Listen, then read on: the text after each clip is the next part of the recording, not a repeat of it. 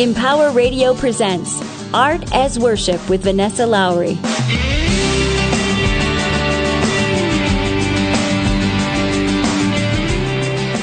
Welcome to Art as Worship. Each week we feature stories of artists and explore their process of creation. I'm your host, Vanessa Lowry, and I'm thankful that you're joining me. On this show, I talk with artists of various faiths, working in a wide range of mediums, on the common theme of how they use inspiration and creativity as an expression of their spirituality. Learn how their art is an expression of their own connection to however they name God, Jehovah, Allah, Source, the universe, the great mystery, or something else. My hope is that these stories will inspire your creative efforts and your own spiritual expression. My guest today is Claire Paul. She's currently an instructor of art at Georgia Perimeter College and also a graduate of Georgia State University. Claire completed her MFA in drawing and painting there. While her art intends for the viewer to explore the unseen, her interests in music and sound performance also shape the content of her visual art. She holds a bachelor's degree from Florida State University in music and continues to perform music on the side. Welcome, Claire. Thank you. Well, and it's interesting that I just knew you as a fine artist and as a painter, but I didn't realize that you also played music. So how did you decide to switch over to be more of a fine artist at this point? Well, I think in a lot of ways there wasn't an immediate route to be able to do both. You know, all the emphasis on going to college. You have to go to college. So that's the first thing you do, right? And you go through, and I wanted so much to do both. I'd always drawn. I'd always done artwork on the side, and I became really interested in music, especially as a performance. You know, the nowness of music is so immediate, and art can be so eternal in some ways that the two kind of seem like a happy marriage. But unfortunately, there isn't really a lot of opportunities to mix the two when you go to music school. I had a wonderful undergraduate experience at Florida State, but I would say that there's just so much time spent on all the rudimentary practicing things you have to do that I didn't really get a chance to develop the artistic side. And I thought, well, I did this music thing. I'm cool. I'll go for a few years. And then suddenly the art monster came back, I'm sure you have it where, as a creative person, you just kind of get this uncomfortable feeling that you have to, start to make something or do something that, gets that energy out. And so when that bug hit again, I just thought, I'm going to switch careers. So you mentioned in the bio that your visual art is your sound performance and music background affects the way you do your visual art. So can you describe that a little bit about how that connects together? I think so. I think they kind of both come from this cloud area of, if I'm going to term it, unconscious workings. I think a lot of our creativity comes there. And for me, when I'm kind of looking for things through practice, which goes through both areas, essentially music and art, very well. They're really a discipline, both of them, that these things start to emerge in patterns. And I take those patterns and I just, you have to be willing to just kind of go with it. And I think that's how, as a process, they're similar. As far as the audience is concerned, I think that it depends on what piece it is, usually.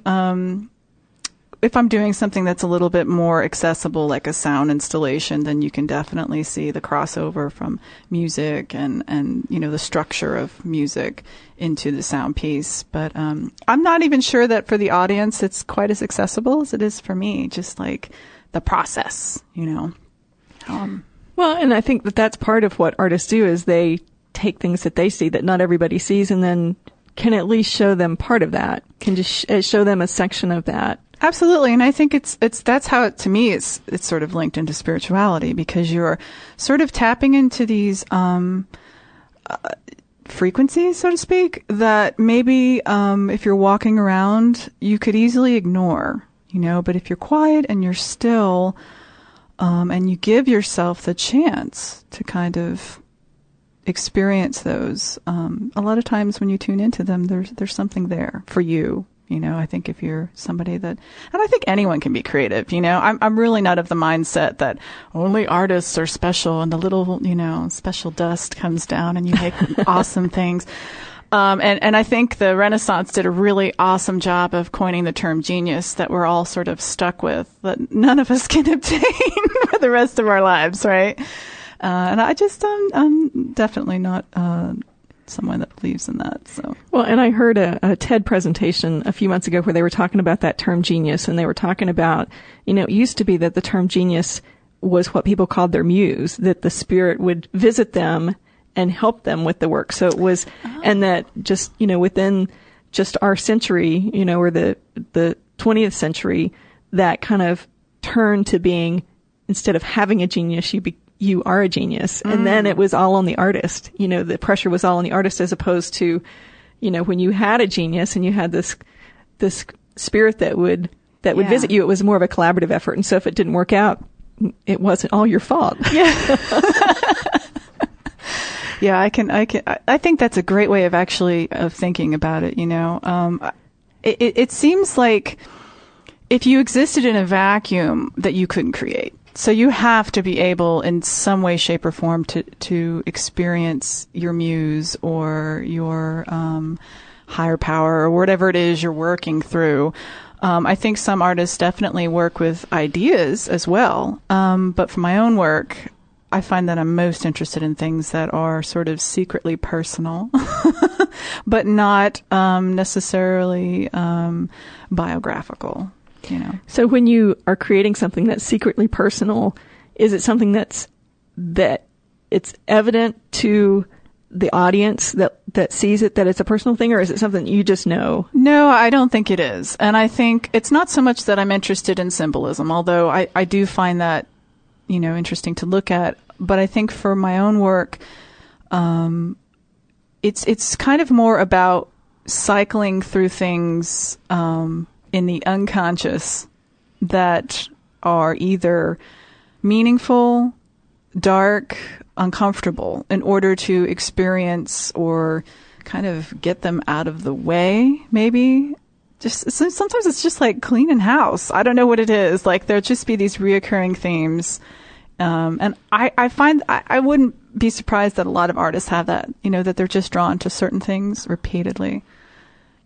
Well, and when you and I met a few months ago, you were just getting ready to have a big exhibit of your work. Mm-hmm. And so I know that was kind of the theme that you were working on at that time, and those are the samples that you sent me to put on the website. But it was so fascinating to me, this whole idea. It's almost kind of an X-ray kind of look, or that's what I thought of when I looked at it. Well, it's not, has nothing to do with an X-ray, but can you just describe how you create that work and what that process is? Yeah, because I think what I've said so far has been fairly cryptic.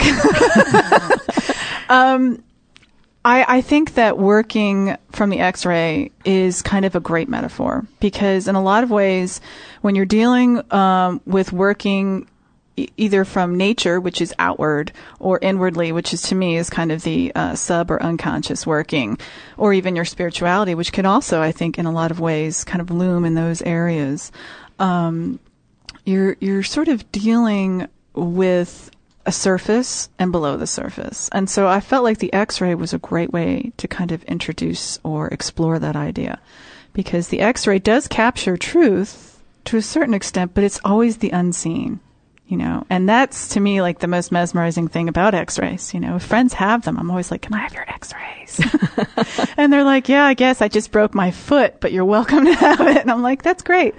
So I felt like there was something visually for me that caught my attention.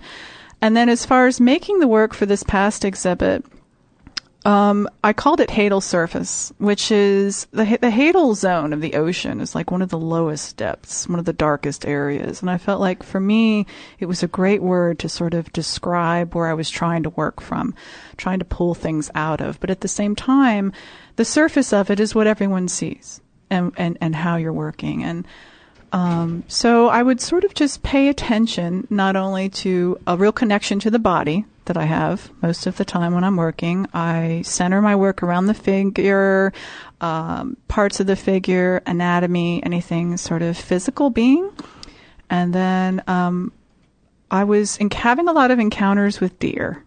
Oh, really? Yeah, and it's kind of strange because it's something that I could have ignored, but it kind of happened within the same month where I had these multiple deer experiences. And to me, I know deer can be a nuisance to people, but there was something kind of fleeting and special about them when you see them, especially if you're just driving and it's early and they just kind of appear and then they disappear. They're almost like spirits. And so that kind of got me thinking about deer and antlers and how antlers could, sort of be a metaphor for channeling energy. And that was how the exhibit happened. I just kept working from the idea of the deer and the antlers and the structure of the deer, and then I just kind of, like anyone working with a theme, expanded on it. Well, and you mentioned earlier about, kind of diving into that personal secret area and bringing it into your work. And then I can see how that relates to that lower level of the ocean type of work, that, kind of is a stepping stone into that kind of work for you. And I think, a lot of times when we see, and of course, looking at a lot of x-rays, there would be a lot of bones. So bones have figured a lot in my work. And the idea of the fossil and the bone, had a lot of interesting meaning for me. Although I think a lot of times when I would show my work, especially to students, they'd be like, "This is cool, but it's kind of dark." And I wasn't even really thinking about. Normally, when we see skulls and things, we tend to think of either like pirates or some demonic thing, and it's not really my intention to talk about those tropes in that way. I'm more interested in looking at the bones as part of the structure of the body and the physical being of being here and past. And I think fossils are a great way to talk about time. And all of it to me seemed really well tied in to the idea of spirituality in that way. And is that still a theme that you're working on now, or are you moving on to other ideas at this point? Well, I think it's something that unravels itself. I wish I had the genius with me. That's right. To help me understand where all of it comes from. And I think the beauty in making art sometimes is the mystery even you as a creative person have when you're making something or exploring an idea and something presents itself to you. And there's the muse, right? And that's what we were just kind of talking about. And I think it's hard, though, to want to take credit. I wish I could just be like, well, of course, I meant to do all of this, and this is exactly how it planned out. But I'll be honest, it's not how I work. Some artists I know do work that way, but for me, there is a lot of just searching for this quiet area where things reoccur, patterns happen, and then just trying to expand on that idea. And believe me, there's a lot in a reject pile. Yeah. So how do you decide what ideas you're going to pursue and which ideas you're not going to continue with? Well, some of that, I'm going to be honest, does come from the art school training. You have a lot of discussion about what you're presenting to an audience. I mean, and you are presenting to a select audience. And I think you would find a lot of artists make work for themselves and then also make work that they know that's going to be seen. And you can't help it. If the two were to merge seamlessly, I think that would be everyone's ideal focus. But unfortunately, for whatever reason, I think there is definitely some editing going on because you have an audience. I mean, you're presenting your work to people and they're going to see it. So they may not like a piece as much as you do. I remember I did this large drawing, and honestly, it was just to get something out for myself. And I didn't want to exhibit it because it was so different looking than all the other work. And I just kept hearing this voice in my head going, oh no, this doesn't look like the rest of the work, and all that other, stuff as far as making a cohesive exhibit. But I went ahead and exhibited it anyways because it just seemed to be a pulse point for me.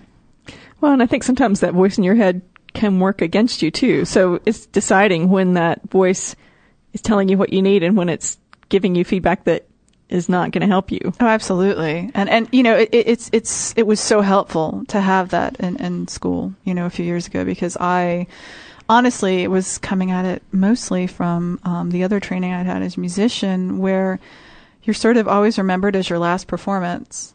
And it's a completely different mindset, I think, than art, where you're sort of making something that's kind of eternal, at least traditionally. Right. And they're almost polar opposites. So I know that you are an instructor and you also do your art, and I know you still do some music. How do you juggle your time? Do you try to create art every day? Do you have like a few days a week that you focus on art and the other times you focus, and you're also a mom, so you have a lot of things going on?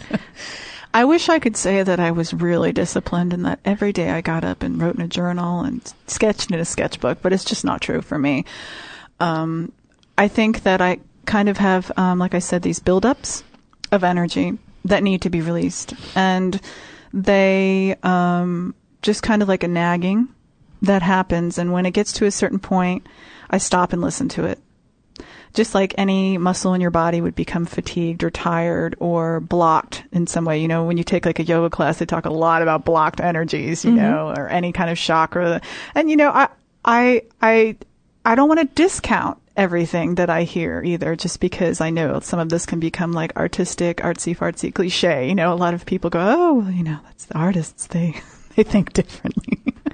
But I don't discount it, because if you're quiet and you're listening to it, that's my process for me anyways. It's just to, if I have some time, which is rarely, that idea needs to be tended to, and I will spend a lot of time working with it. And do you find that it gets bigger and bigger and that you get to the point that you have to pay attention to it? Absolutely. I think that's a good deal of it for me. So do you have any kind of a process that you use when you get ready to create art to kind of get yourself in that space? Yeah, I think I spend a lot of time going with impulses. And I think creativity is a lot of play. Spending a lot of time playing with impulse. So I will generally walk through the library. I know Google Images is great, but there's just too much. There is something about physically having something to look at. I do it at the bookstore. Right. I do the same thing. And sometimes if you just sort of serendipity, lead yourself to an area and look at a book and find a piece that resonates with you all of a sudden that maybe before you would have had no interest in. And to be honest, a few years ago, I was really not interested in illuminated manuscripts. And lately, I just find myself going back to them and looking at them again, because they're so strange and bizarre and interesting. And it was just the same exact kind of process. So I start with impulse. Then I start to sort of narrow from there. Sketching, gathering ideas, writing down ideas. Not everything I do is visual. Most of my journal keeping is words and emails to myself, which, gosh, if I hope no one ever reads them because they're so awful. So what kind of emails do you send yourself? Well, I knew you were going to ask that. Are they ideas that you? Sometimes they're just short ideas. Sometimes they're links. Sometimes they're lyrics. It depends on what it is. Sometimes they're phrases or words.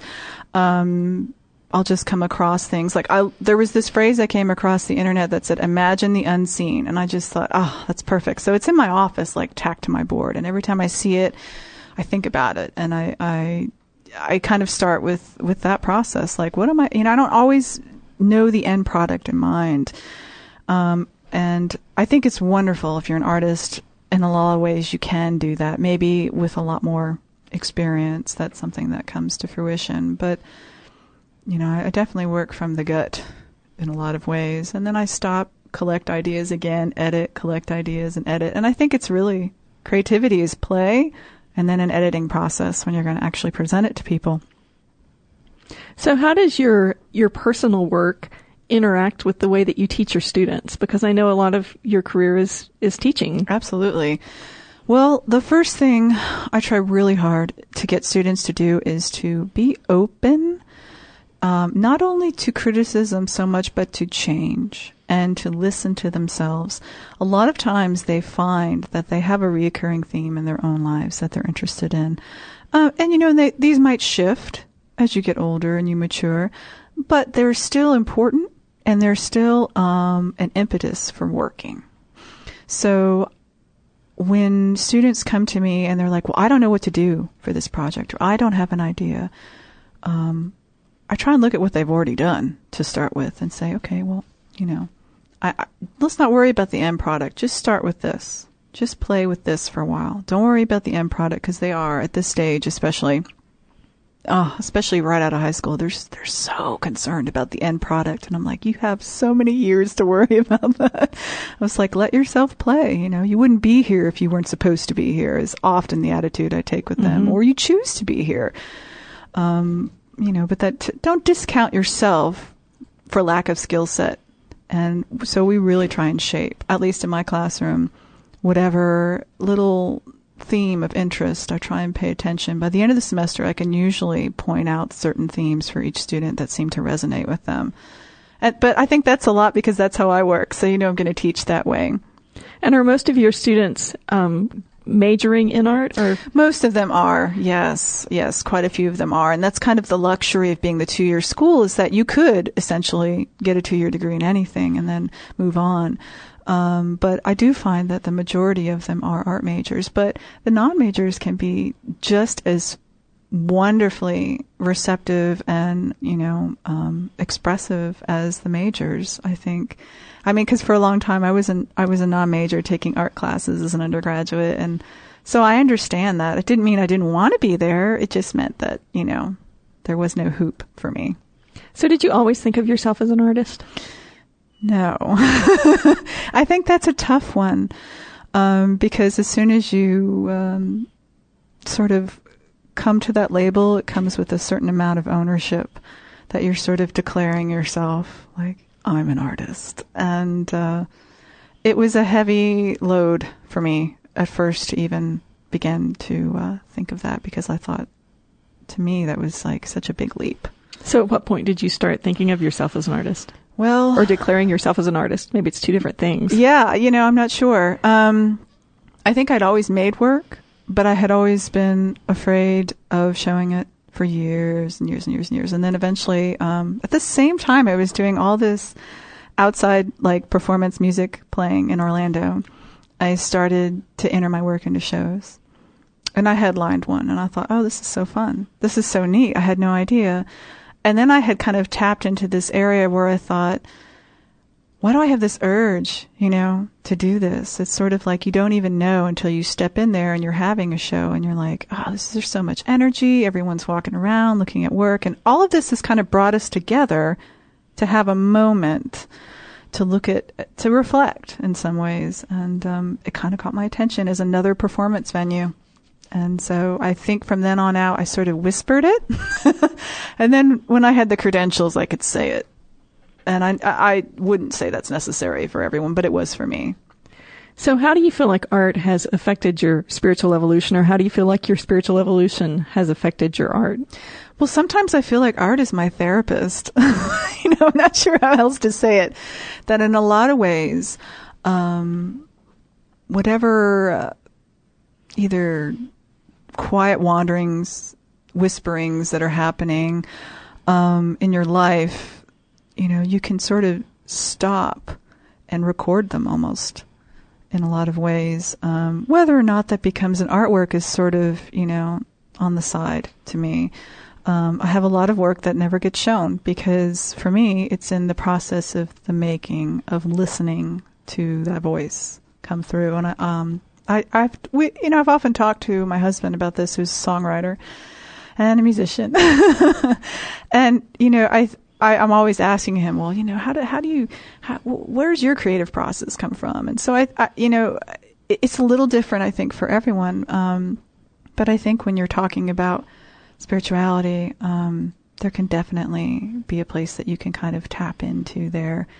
And, just like any other spring, it just kind of flows forward.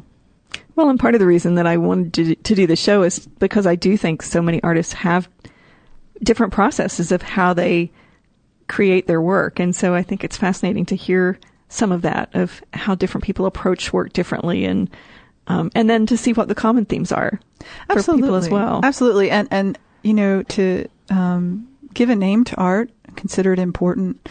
I very often find the struggle of just sort of making a reason for why I'm there, and it's kind of one of those things that I when I'm teaching art appreciation, for instance, I talk about religion, because I say, well, you can't eat it, and but people have always needed it.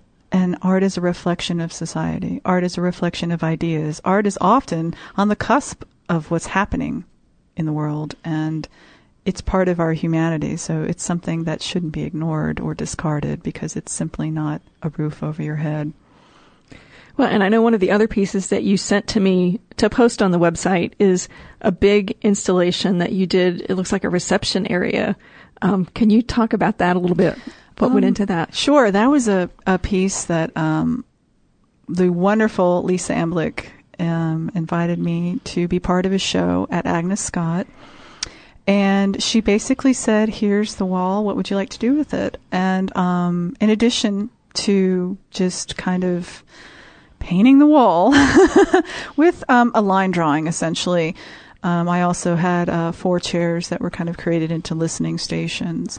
And the theme of the show was to include a lot of the local sort of sounds and incidents. And so I traveled around Atlanta recording sounds, and not exactly a new process, especially in the sound art area, but used those clips to begin to sketch an idea. And once the idea had been sketched, then I took that sketch and put it on the wall, and that was essentially how it worked. And a lot like improvisation, painting on the wall is exciting and terrifying all at the same time. And it's kind of funny. People get really upset just at painting walls certain colors. I think there's something even more exciting knowing that it's going to be temporary and that you're going to have this space that you're just going to, go directly towards. And so I don't know why drawing or painting on the wall is always exciting for artists. Maybe because when you're a little kid, you're always told not to do that. That's maybe that's true. So does that exhibit have some of the sounds that people can hear as well, or did the sounds just influence what you created as the art? No, they could hear the sounds. I remixed them and worked with sort of slowing down and speeding up certain tracks and stretching them and adding effects and reverb to a lot of them to sort of remaster them. And then they were all different recordings set to go off like a cacophony. So when you would sit in one chair, there would be a sound behind you, but then a sound would go somewhere else. And so it was supposed to kind of be this, what am I going to say, but microcosm of cool. A daily experience in Atlanta. Wow, that's very cool.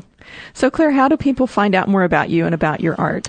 Well, I do have a website, and after this, I'm going to update it. Okay. Okay. I'm really bad about the internet. www.clairepaul.com. And I do have an E on the end of Claire, so it's all CLAIRE, Paul, PAUL.com. And I usually have a link on there as well to sound examples and ideas and current work, usually. Excellent. Is there any last thing that you would like to tell our listeners today before we leave? Just that I hope that they take some time to experience art as maybe a way to access their own spirituality, that they definitely just be aware of the world around them. Just slow down a little bit and, get off the iPhone. So do you find that your son's interested in it? I know your son is, what, 4, 5? Yeah, he's 4. 4. He's 4. And I think he is. And I think young children are just kind of like this open conduit when they do work. They're so spontaneous. Picasso was no idiot, I'm telling you. He just had it so right that, we are artists as children, and then our struggle is to remain one as we get older, because the work that children make is so spontaneous and beautiful and expressive and interesting and immediate that I always find inspiration in looking at it. Well, that's wonderful. And thank you for being on the show. Thank you. And our listeners can find you at clairepaul.com. Correct. And that's Claire with an E on the end. So, that's right. So thank you so much for being here today. Thank you. And thanks to our listeners. I welcome your suggestions or comments on this or any of our shows. You can find links to all of our shows on Empower Radio. and on our website, artasworship.net. Please come share your stories of Art as Worship on our Facebook page, which is facebook.com/artasworship, or suggest an artist that we should interview. Listen in next week as we talk with another artist about their creative process and how it connects with their spiritual journey. May you have an inspired and creative week. Namaste.